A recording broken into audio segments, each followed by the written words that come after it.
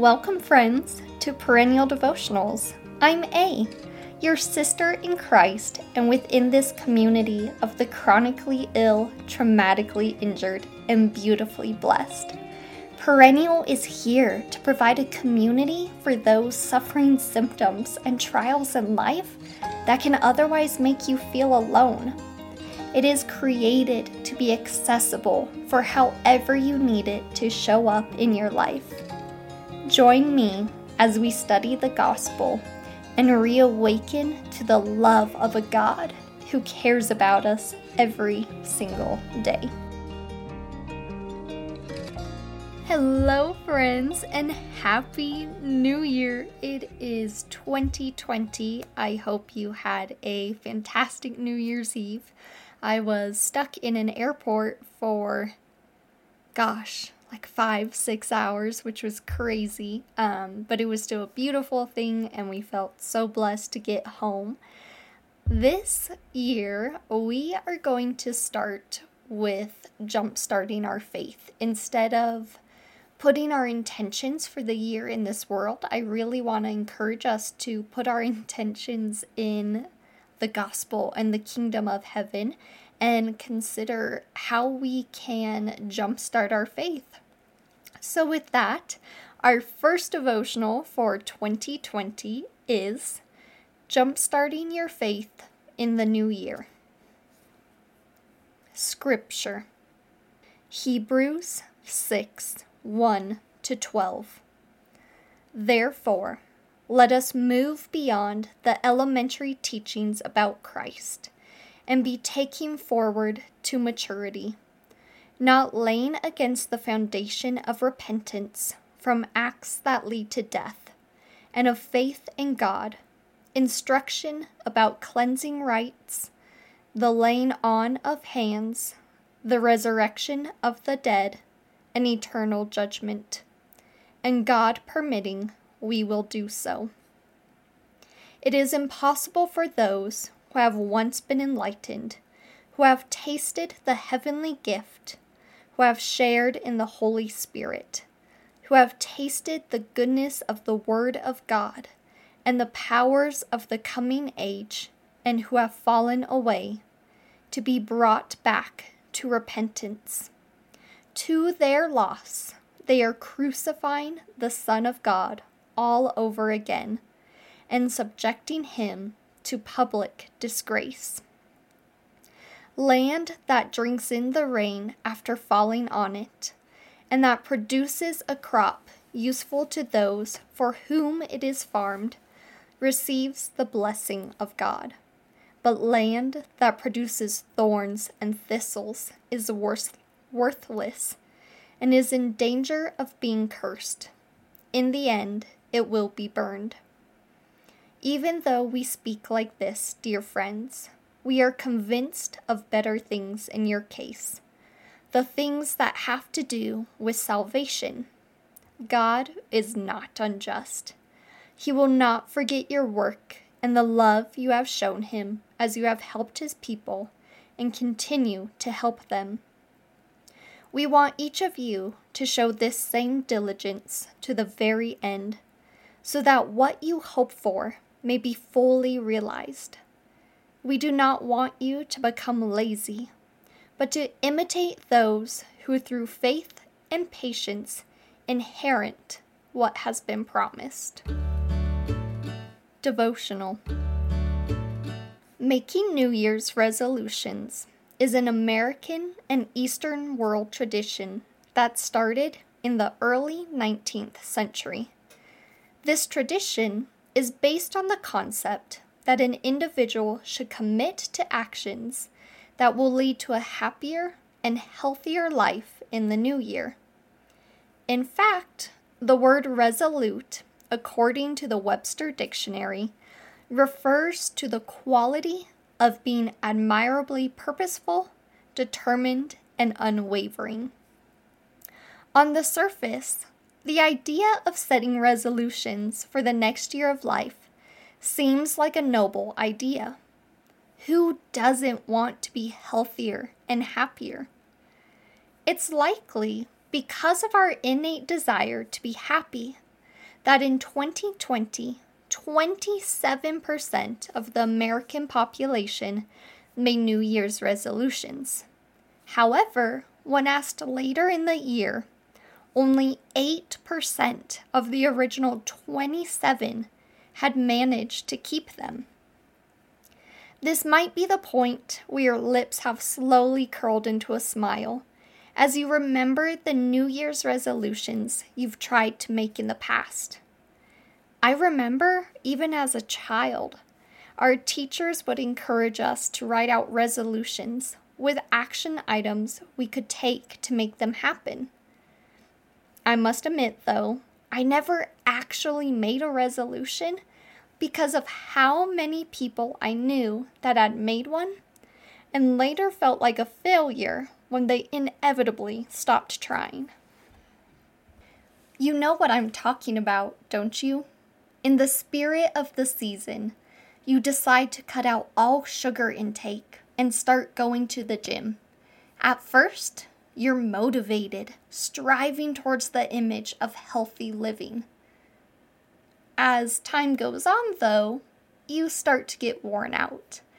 Going to the gym at 5 a.m. no longer seems novel, and at the end of a long week, you desperately want a bowl of ice cream. And, well, we all know how it ends. Why then, if we all know that we are more than likely not resolute about our New Year's resolutions, do we still make them? I would argue because at the root of all our desires, we just want to be happy. New Year's resolutions were built on the foundation of building a healthier and happy life. It only makes sense that we would feel drawn to make a resolution to try and achieve a happier life. The same way we buy self-help books, listen to endless podcasts, and buy motivational home decor. We live in a world that can sometimes feel overwhelmingly dark. It's so easy to feel lost, like we're missing out on something, or to become afraid of an unknown future. And so, if something is laid out in front of us with the allure of creating a happier life, it's too tempting to not grab hold. The problem with New Year's resolutions is that they root having a healthier and happier life in the wrong place. Consider the historically 5 most common resolutions: exercising to get in shape, diet to lose weight, save or make more money, get healthier in general, and start an action of self-care. All of these resolutions have one thing in common. They're rooted in this world. Now, don't get me wrong. I'd love to be more in shape and to love salads more than pizza as much as the next person. I'm even a huge advocate for self-care because I believe that we can't continue to care for others unless we also learn how to care for ourselves. The problem with these resolutions isn't that they're inherently evil, but rather they consider how we can make ourselves better and happier.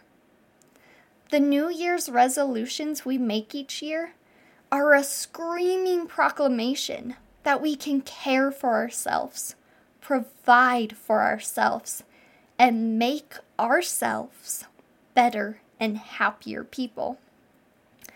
My friends, I hate to break it to you, but we can't. Emphasis on the we. Even with the best of intentions, any action rooted in the ability of ourselves is destined to fail. We can't do everything by ourselves, and it would be foolish to believe that we are capable of achieving perfect peace and happiness for ourselves. But there is one that we can rely on to be our provider for a healthier, happier, and holier life. This January, instead of setting intentions rooted in this world, let's consider how we can readjust our sight on the kingdom of heaven. Hebrews 10:24-25. And let us consider how we may spur one another on toward love and good deeds, not giving up meeting together, as some are in the habit of doing, but encouraging one another all the more as you see the day approaching. Near the start of Advent, so in 2021, my husband and I decided to make the drive to go to church in person. Over a year ago, we had moved from Denver, Colorado to Estes Park, Colorado, and while God had blessed us greatly in our move, it had severed us from our church. Conveniently, around the same time, COVID forced our church to create an online option, and that allowed us to continue attending our services online. While these online services were intended to be temporary for the health of the community, they started to become a crutch for us to stay home rather than making the hour-plus drive to church. Eventually, attending church online turned into sleeping through the alarms and watching the service later in the day. And watching the service later in the day turned into not watching it at all. And so, that one random Sunday, knowing the drive would force us to wake up and go to church, we decided to go. And friends, we were so convicted. We were both so genuinely surprised and touched when we got to church and our various pastors and people we had met randomly made the effort to come and tell us hello. It had been so long since we had seen anyone that we barely remembered their names, and yet they remembered exactly who we were and the struggle that drove us to avoid in-person church in the first place. Touched, the service started and the conviction hit again, wrapped into a beautiful message about Jesus bringing light into the world was the phrase that got our attention.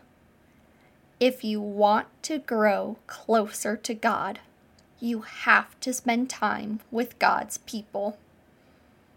When the service was over, my husband and I turned to each other, and our mutual expression said it all.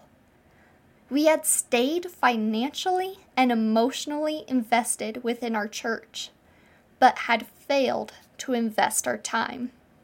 We called the church our home, but hadn't visited. We wanted to build God-fearing relationships, and yet we remained isolated.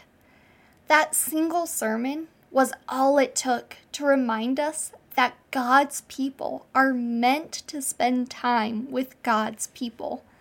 We couldn't expect to grow in our faith, to feel closer to God, and to wisely follow His path, while choosing to do it on our own. Matthew 18:20. For where 2 or 3 gather in my name, there I am with them. I know that we have been living in a season of life where the noise of the world is screaming that we should be afraid. Afraid for our health, our future, our injustice. I know that for a long time, staying home from church was something we could do to keep those we love safe. And I know that the symptoms of life and chronic conditions can make going to church in person seem impossible.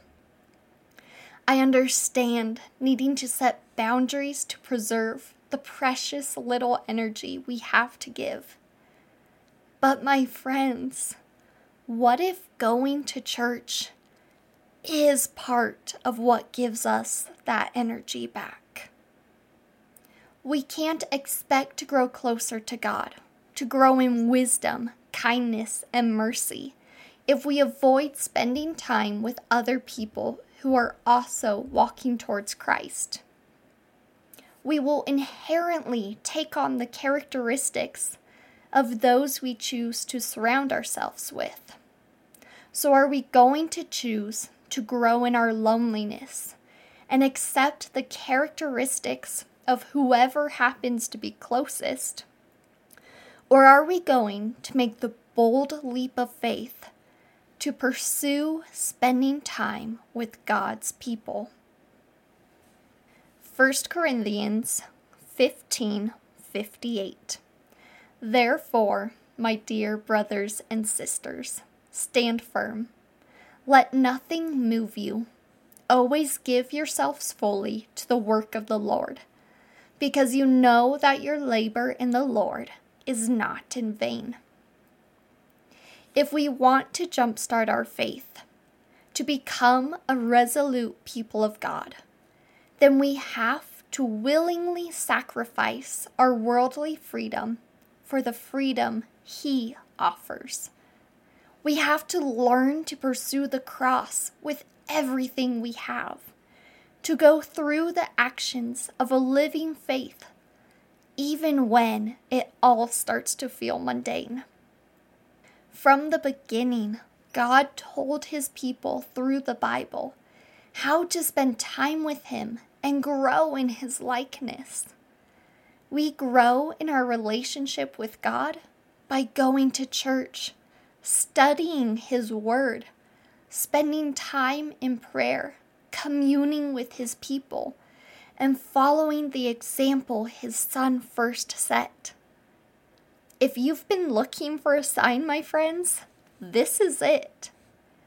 Be brave, step out in your faith, and start fighting past the excuses preventing you from pursuing the gospel full-heartedly. This month, in lieu of reflection questions, we've chosen to create a list of practical applications for jumpstarting your faith. With each application, there is going to be an accessibility tip to help you learn how the actions of the gospel are accessible with health conditions. My friends, choosing God is choosing life. Don't become complacent. Don't stop fighting the good fight. Don't give in to choosing the world over your eternal salvation. This new year, choose to become resolute for the good news of the gospel. Application. Read your Bible daily. Accessibility tip. Put your Bible by your bed and choose a book of the Bible to start with. Aim to read at least one verse before you go to bed each night. If you choose a book of the Bible, you eliminate the uncertainty of what you're supposed to be doing. By having your intention to be reading one verse, you ensure that you read your Bible every single day, but you're also keeping it accessible for the energy and mental focus you have to give that day. If you open up your Bible and all you can do that night is read one verse, then read your one verse. And if you open it and you feel like you can read an entire paragraph or an entire chapter, then read it. But whatever you do, read it. Go to church. Accessibility tip. Know what part of church is a symptom trigger for you and apply literally any resource that's going to help alleviate it. Some ideas might include blue light glasses to help with light, earplugs if worship is too loud, a pillow to provide better back support, sitting or leaning against something during standing portions of the service, knowing a room, it could be a bathroom, somewhere outdoors, a nursery, where you can take a stimulation break, or closing your eyes for a stimulation break as needed. If you find that you struggle staying focused during the sermon, bring a notebook and take notes. This is also going to provide a smaller and less cluttered visual field that you can look at if you start to realize that all the different motions of people and the pastors and worship team is just too much for you to take in. Prayer.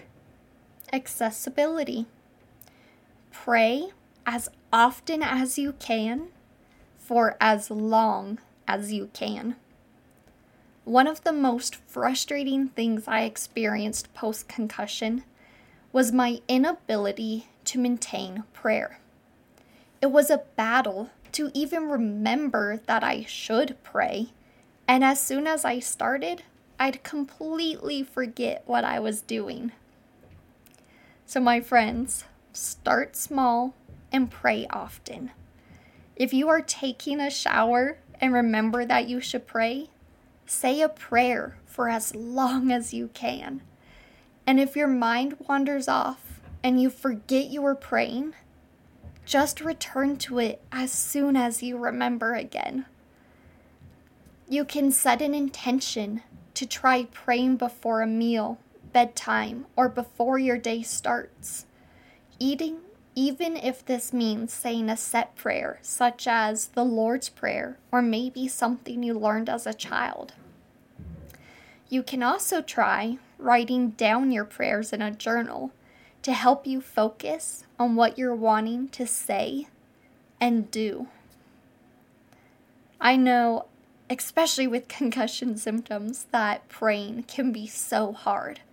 But the more that you practice this with grace, the easier it will get, and the more and more you will learn how to pray again. Join a Bible study. Accessibility. Consider joining a Bible study that allows you to meet online if traveling is a barrier to spending time with God's people. If you have dear friends with similar symptoms, ask to do a Bible study with them. By engaging in the gospel with others who understand what you're going through, there is less pressure to be okay and to show up in an expected way.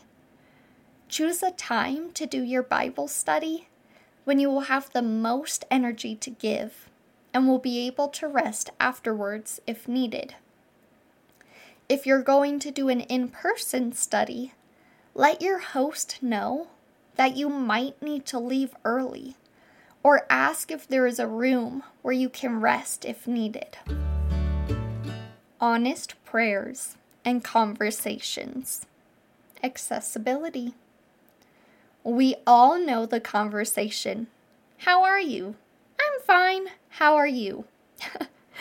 Being generic because it's easier than sharing the burden of our struggles is not productive to our mental health, and it keeps the testimony of God hidden. Be vulnerable with those whom you feel safe doing so with. And if nothing else, above all else, be vulnerable with God. He already knows how you're feeling, so be brave and share with God the ugly, painful truths. You can't grow in your relationship with God or others if you can't be honest and vulnerable about where you are at. You can't feel the warmth of God's comforting embrace if you aren't willing to tell Him that you're in pain. You can't repair your relationship with God if you aren't willing to share where it broke in the first place. I know this is so hard. See, that's why I'm starting to tear up. I felt like a horrible Christian for so long because there were so many days where I just prayed to God because of how much pain I was in and because I could not understand what He was doing. And while it was so hard to learn that I could tell God the horrible, painful things I was feeling and thinking and experiencing, I had to tell God that I was hurt and that I was angry with Him in order for me to be open to letting His Holy Spirit back in. My friends, if your relationship with God feels broken, you have to talk to Him in order to repair it. And finally, write a guest devotional for Perennial. Accessibility. Being a guest author on Perennial devotionals can be as involved as you want it to be. At the minimum, you can write a devotional, and me, will create all the supplemental content that goes with it. At the maximum, you can write the devotional and be involved in the supplemental content.